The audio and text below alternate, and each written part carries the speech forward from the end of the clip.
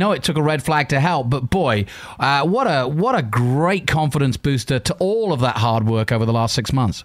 It's absolutely incredible. I mean, I think the one big thing, and I say this to remind myself and to the viewers when we're on air as much as anybody else, we have to remind ourselves that they made the very savvy move, and whether it was Gene or whether it was Gunther, whoever made the decision, they made the very savvy decision not to try and race to the grid last year.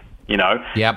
So this has been a project in the process for some 6 years, from the very first conversation between Gunther Steiner and Gene Haas, and he will tell you that he took some convincing, because of the immense financial commitment.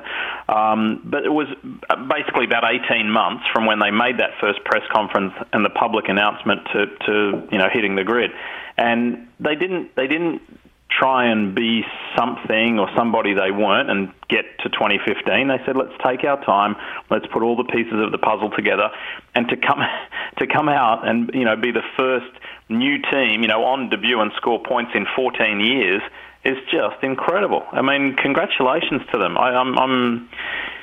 It was terrific to be able to call that race and to see the team do it. And I know Haas doesn't have an American driver yet, but it's an American team, and they did great. They just did phenomenal.